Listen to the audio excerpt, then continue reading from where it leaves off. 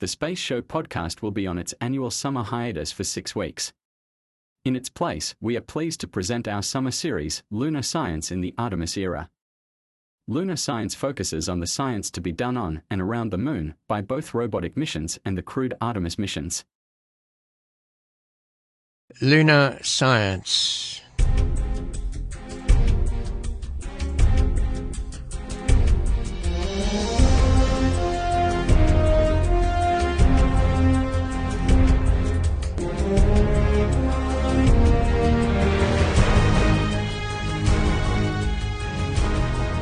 The surface is fine and powdery. I can pick it up loosely with my toe. It does adhere in fine layers like powdered charcoal to the sole and sides of my boots, but I can see footprint of my boots and the tread in the fine sandy particles.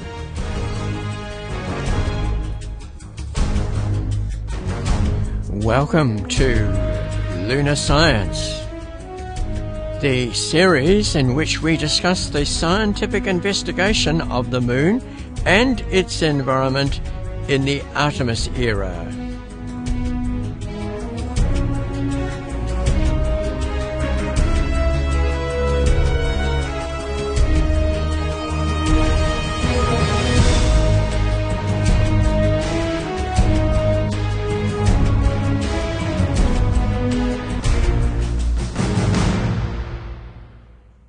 For episode 12, we return to the Moon Village Association in Deakin Edge, which is at Federation Square in Melbourne.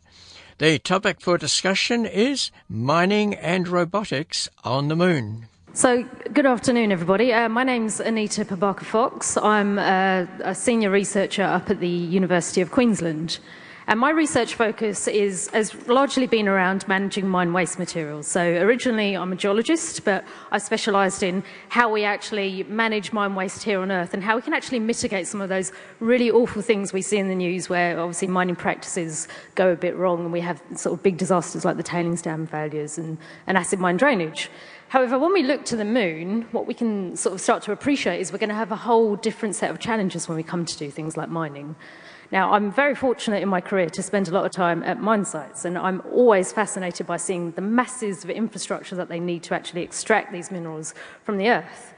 But what would this look like on the Moon? What sort of technologies are we going to need to actually be able to achieve this? So I'm really excited to have this panel here today who can help us understand the challenges and how they're going to address these challenges with technology and planning.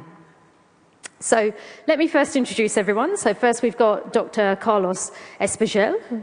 Would you like to give a couple of sentences on who you are and your background? Yeah, for sure. Good afternoon, everyone. So my name is Carlos Espejel. I'm actually a Mexican, Australian, now living in Luxembourg. And I actually did my bachelor's degree at the University of Queensland in mechanical engineering. Then I did a master's degree in mining engineering at the UNSW in Sydney. And then I did a PhD in strategic mine planning at UQ. And I just recently finished that last year. And at the same time, I do have 10 years of experience in the mining industry, where I worked for BHP, Anglo, and Glencore, doing valuation of deposits and mines and so on. And I just joined recently iSpace last year. And one of my main jobs there is as well doing the valuation of lunar deposits and future mine planning as well. And another of my roles is finding a connection between the mining industry, resources industry like oil and gas, and the space industry. And yeah, that's a bit about me. Thank you very much. Next we have Bohan Deng. Would you like to introduce yourself, please? Hey everyone, I'm Bohan, and I'm currently a student at UNSW, where I'm pretty heavily involved in lots of space engineering projects as part of BlueSat. And I'm also the CEO and co-founder of a lunar ISRU startup called Space. It's very recent development, and I hope to share some of the stuff we're going to do. Thank you. Thanks very much. And finally, we've got two representatives from the Nova rover team. We've got Henry and Daniel, so please introduce yourselves. Hi everyone, my name is Henry Lowry and I'm the current team lead at Nova Rover. We're a student team from Monash University, and on my right here is Daniel Ricciardo, not the F1 driver, but the science team lead from our team. So he's in charge of the subsystems which are involved in taking a sample of dirt from the ground and analysing it for life, essentially. We'll touch more on that later. But So we build Mars rovers to compete in university competitions, and we're hoping to attend our second in May this year. Excellent. And do you want to add any words? Or? Henry sort of touched on everything. Yeah, so we're all uni students from Monash University, and we do build Mars rovers, which is very exciting, and we are hoping to return back to America. Before we kick off with our question session, I just wanted to ask you guys all just a general question. So, looking at the timeline of what you just presented there, Carlos, I mean, 2040, do you think that's a realistic time frame for sort of the big community, the Moon Village that you sort of presented there? Like, naturally, I feel a bit like I'm very supportive, of trying to achieve that. But I mean, as with all things, there are always technical difficulties and things that you didn't foresee, that arise. So, is there any leeway with that date or? Well, we're strong on the vision, right? However, we know that, let's say, on Earth, once you find a discovery of a deposit, it usually takes anything from 5 to 10 years to have a fully developed and operational mine. So from here to 2040, it's around 20 years. However, as I mentioned, I don't think we're going to have a full village with maybe 20,000 people, but we will definitely have the opportunity of see the first settlement of humans and start using resources in a very, very strategic way, like having these working pilot plants, producing propellant and maybe some first materials for construction. So definitely we will see a first settlement on the moon. Any of you guys? Do you have thoughts on that? I mostly agree with that. Definitely by 2040, I expect to see commercialization of lunar resources. So up to 2030 would be basically technology demonstrations and basically planning everything out. So an analogy to the terrestrial mining industry is doing all the drilling work, the exploration work, and then going into pre-feasibility studies after that. And the only factor that may play into the timelines is investment hype, because when you have a lot of hype being generated from companies landing on the moon, progress being made, that may accelerate things if you see a lot of investment pouring into the moon aspect of the space industry. I guess I would just say it reinforces the idea that everyone has to work together on this sort of common goal, that if everyone has this vision and we get government, industry, everyone working on the common goal, then I think anything can be possible. And yeah, just touching on that, with all this united efforts trying to reach out back to the moon, back to even Mars, it's almost instigating a new space race, and the implications of that could be beneficial or otherwise. But it's definitely exciting, and one of the unique aspects being a student is that we're progressing into an age where all of this is the future. That's the reality. So whether or not it happens in the timeline that Carlos was discussing, if that happens sooner or maybe even later, then that's something that we're going to be part of. That's something that we're all going to be a part of. Good. Do we have some questions from the audience? I see lots of hands going up. So where are the mics? There's a lady down the front here, please. Thanks for the presentation. You didn't touch on the very controversial nature of the ownership of space resources. Obviously, Luxembourg and the US have interpreted international law according to their own priorities around commercializing these resources and allowing for private ownership of them, if not the ground on which they are made. Could you just chat a little bit about the ethical implications of that?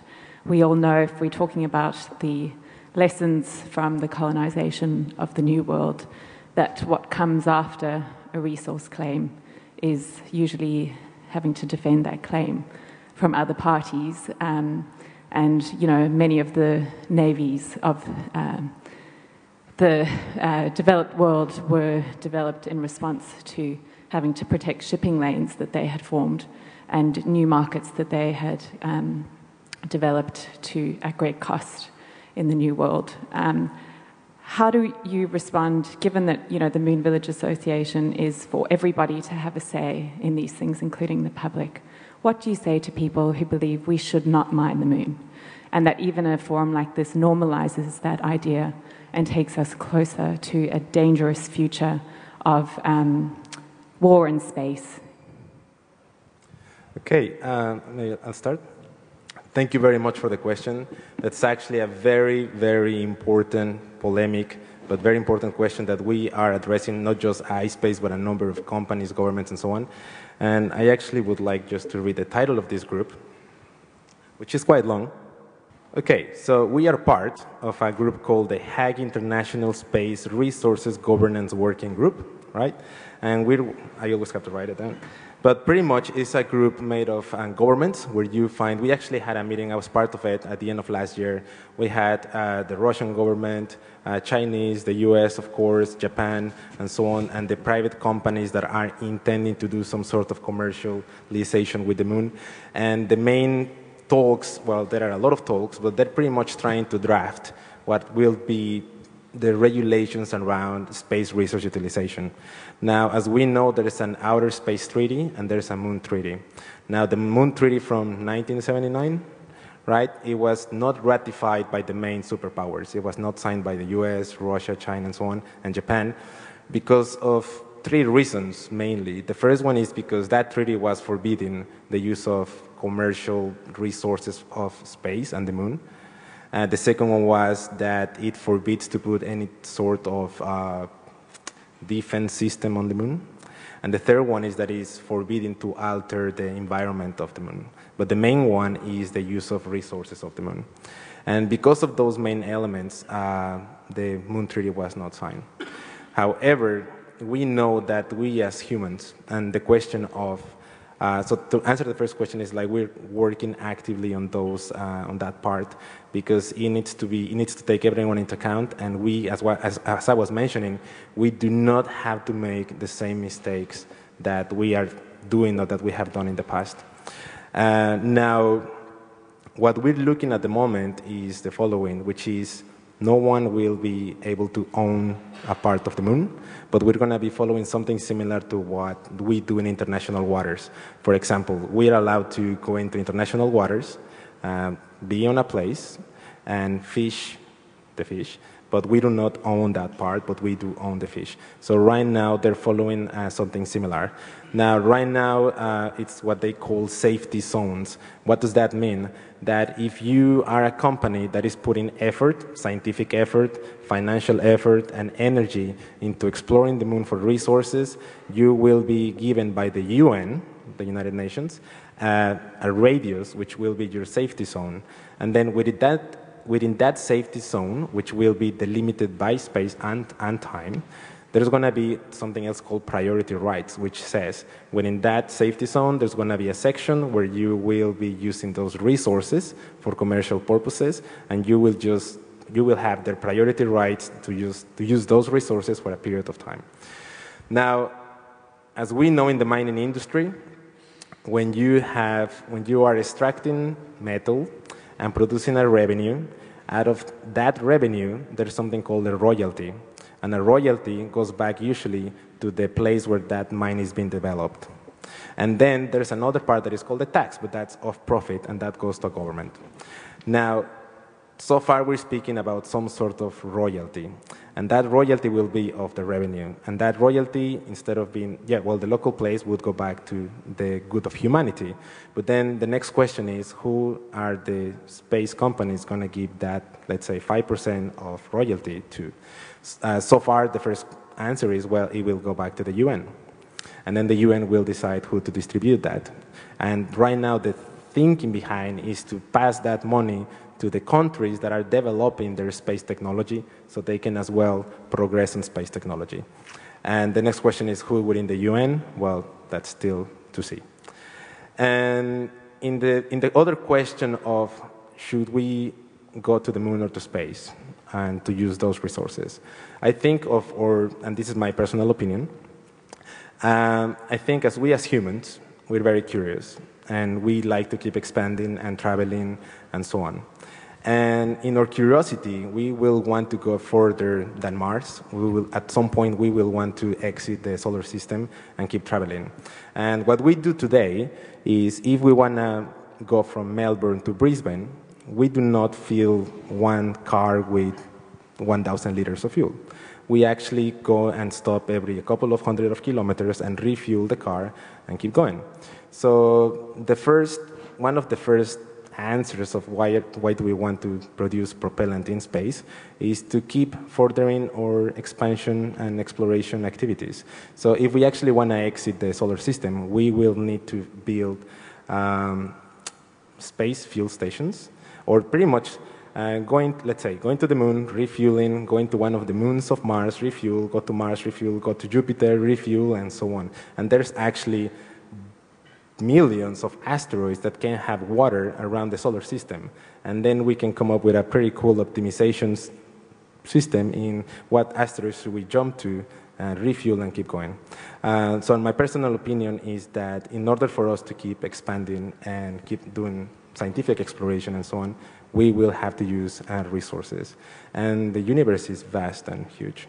Okay, so it's reiterate what Carlos has said, which is to basically prevent conflict in space. It's highly dependent on progress being made in these international groups. About Australia specifically, though, because Australia is a signatory to the Moon Treaty, it makes things interesting. Regarding the Moon Treaty, if you have a look at the details, it's actually a lot more intricate than a straight, no, you cannot do this at all, because, okay, I'll touch on the environment aspect. The specific wording it uses is that you have to take steps to limit environmental damage, basically.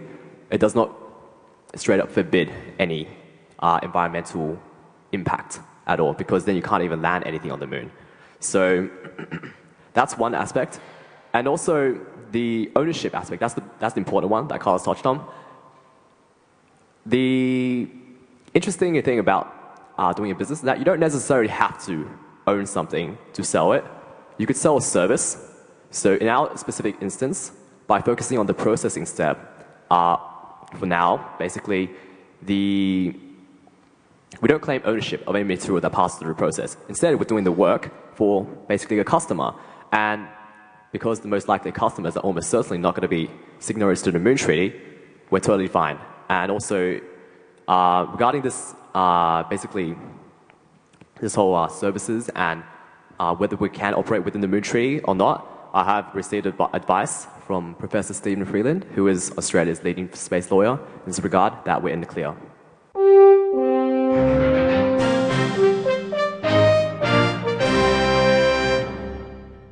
Love it or hate it, Federation Square is an unmissable part of Melbourne. The Moon Village Association is our host, and being discussed is the mining and robotics on the moon. I'll try and address your last point, which was about how would we respond to people who say that we shouldn't go to the moon, essentially, to mine resources. And I think that's a great question, just because this audience is obviously very focused on that one goal. And I think it emphasises the importance of things like Moon Village Association to try and take all points in view and work towards a common goal, addressing all stakeholders, not just the nerds in the room who love space, essentially. One of the lovely case studies or just examples that I like to bring up in terms of discussing, you could say the exploitation of planetary resources is looking at Antarctica. So Antarctica is not owned by any one country. It's instead a designated area of land that is inhabited by a series of research stations from all over the world. So it's a good example to illustrate how if we were to set up a base on Mars, it wouldn't be owned by any one group or conglomerate. It would be sort of divided dependent on who would set up that base, and there would be national research labs as a scientific outpost. But then on top of that, Antarctica actually has massive kilometre-thick seams of coal. So there is a massive amount of interest from mining groups all over the world who keep pushing, saying, oh, can I just have a little bit, it won't do anything. And then, can I just have a little bit more? So it's a good live case study to look at how the communication between different countries, between industry, government, special interest groups would interact, or how they are interacting with Antarctica. And then you can extrapolate that and look at, okay, if we were to take this and look at the moon or asteroids and comets as other planetary resources, how could we intervene? What protocols should we establish? How can we sort of guide that discussion and say, okay, this didn't work or this did work in Antarctica, let's carry that on over. Great, thanks. Can I just quickly make a response to that? We should also keep in mind that under the Antarctic Treaty, there's a ban on mining for 50 years, if not longer. And Australia was really instrumental, along with France, in leading the world towards making that decision. So it's not impossible for us to actually do the same on the moon. And I'd also like to say, I love space too, and that's why I want to protect it. So I think we shouldn't say that only the space geeks who want to mine the resources love space. There are many different ways to respond to space and to express our love for it. Yep. Just a final point about that is that the framework for the Moon Treaty was intended to be an interim solution. So given that Australia has now, at least within the agency, has indicated interest in continuing with this Moon Treaty, they're actually actively working on basically outlining the details in how you can economically use the moon and what are you allowed to do. So it's intended to be an interim thing that is changed in the future, and much more likely than not for economic development rather than against. I just would like to add to that, if that's okay. In terms of the Moon Treaty, we're still looking at it. Actually, one of the conclusions of the last meeting with the Hague International Working Group was that, and this was a recommendation from the UN, which is the Moon Treaty is actually really good. There's just a couple of parts that need to be defined better and constrained better in how this should be approached and for how long and how big and so on. So the Moon Treaty is still inside to just still be used and just modified a bit.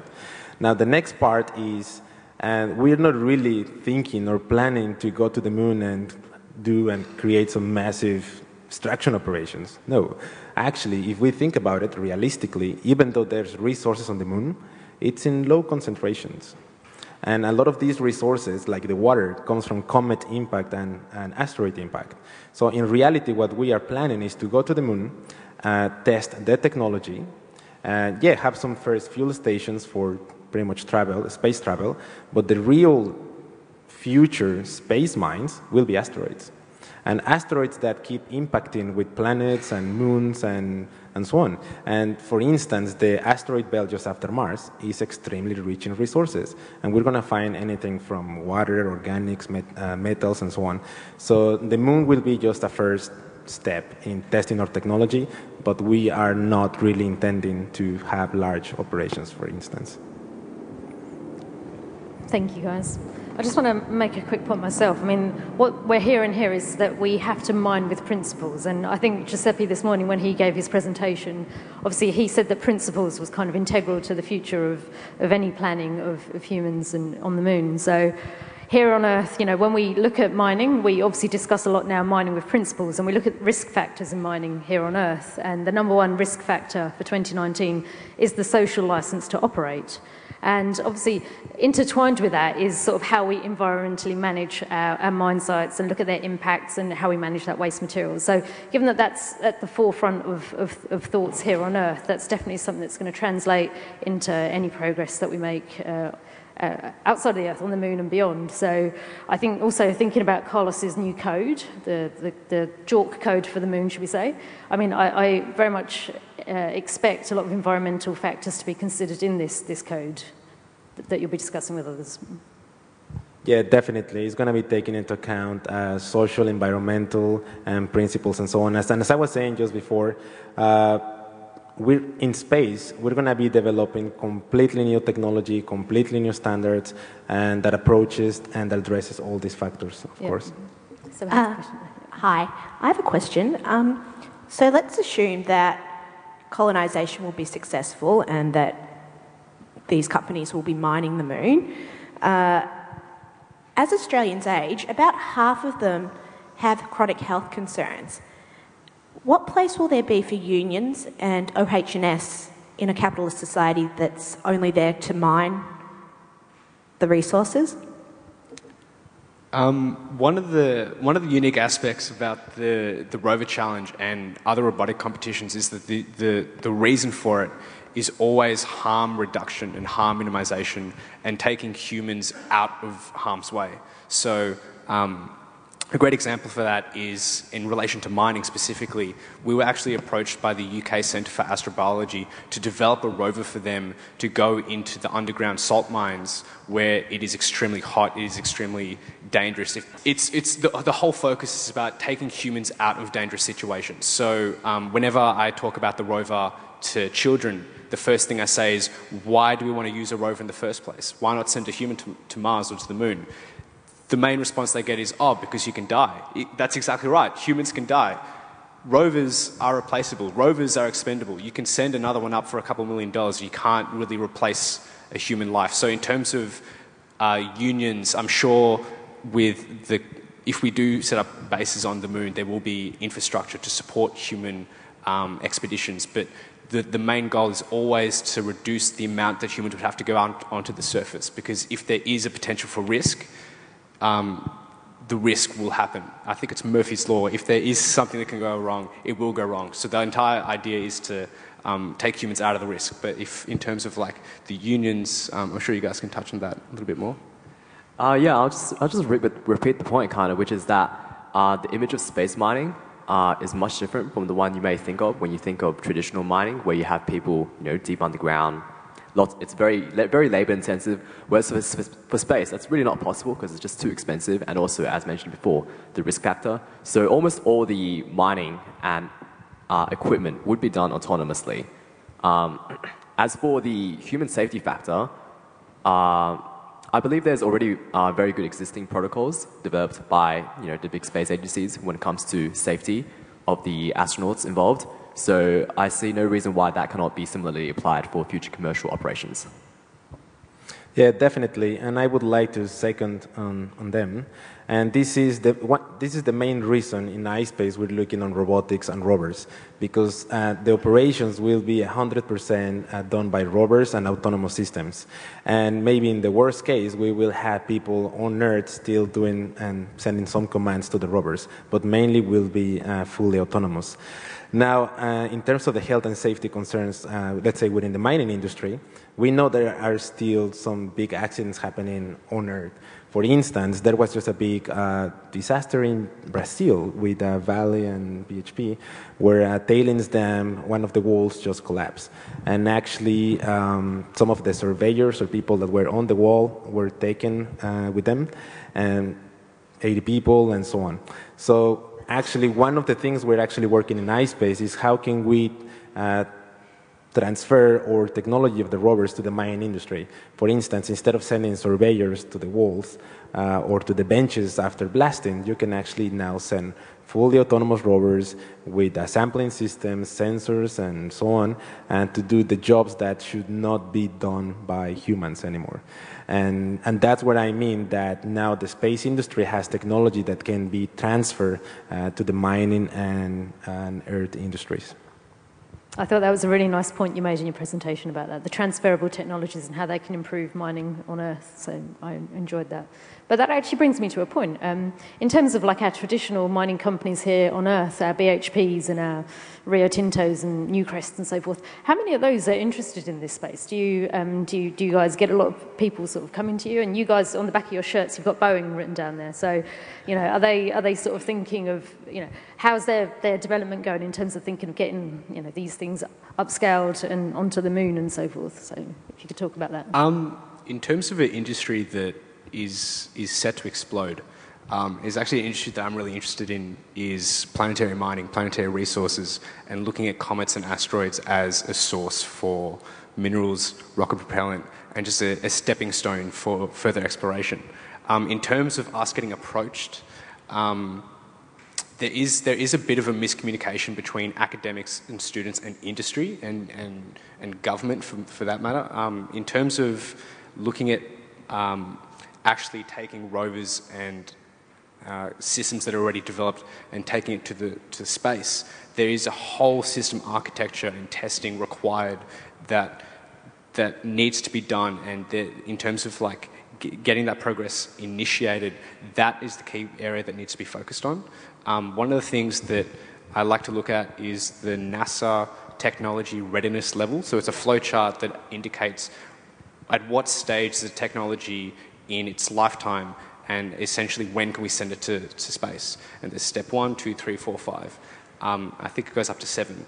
And the critical aspect where most technology either gets a thumbs up or thumbs down, let's say, to go on the Curiosity or Mars 2020 payload is, does it work on Earth? Does it work in space? And if it does, it can fly. And the inclination to always use systems that have mission heritage, or that means that they have success, is the sole reason why Mars 2020 looks exactly like Curiosity, because they know it works. So in terms of mining exploration, we don't know what works. So we don't really have any fallback to say, okay, let's send this. It's a massive area for development, and I think that's the main steps that people need to start looking at. Is if we are talking about mining, robotics, we first need to look at what works, and then looking further back about in terms of getting the technology started. It may be companies, it may be student teams like us who have a cool idea. There's a lot of steps that need to be taken and considered before we start thinking about, let's send a autonomous rover that harvests silicates to the moon. Okay, so big aerospace primes like Boeing, Lockheed Martin, they're very interested. It's part of their big plan when it comes to basically developing the space sector beyond the traditional satellite market. Now, when it comes to traditional mining companies, the story is quite different, because while mining companies, even big ones, they take on a lot of risk. What they don't like taking on is unknown technical risk. So that's where, as mentioned earlier, the technology has to be proven to a certain level so that the major mining companies could de-risk the project technically, and then they would be much more interested in basically taking on the mature technology and bring that mature technology to market. Exactly right. So maybe I cannot mention the names, but we have actually spoken to a number of mining companies and even oil and gas companies that have approached us as well. And it really depends on their strategic long-term plan of each of the companies. But the main thing that we have heard especially is that, yes, they're interested in us, but mainly to find applications of space technology into their operations, because they know that we have technologies that they can be benefit from, and especially to benefit production, health and safety, autonomous systems, sensing technologies, and so on. And that's one of the chats I'm having actually next week with one of them. Yeah, good, thank you. Do we have any more questions from the floor? I saw some questions up at the back. The two kids. Did you have a question? Oh, goodness me, that's my son. When's the next time you think humans might go on the moon? Good question. I like this question. I'd say between 2025 and 2030.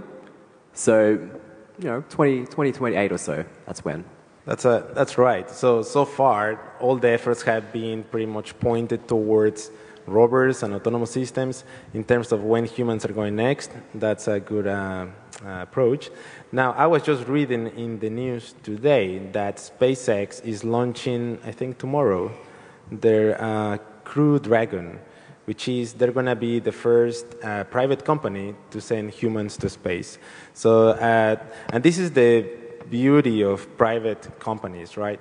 That in comparison to the state space agencies, we kind of like to fail fast therefore learn fast and then succeed faster.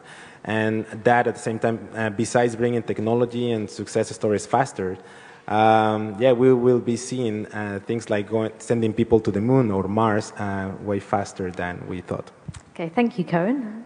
So I just want to thank the panel again, if everyone can give them a round of applause.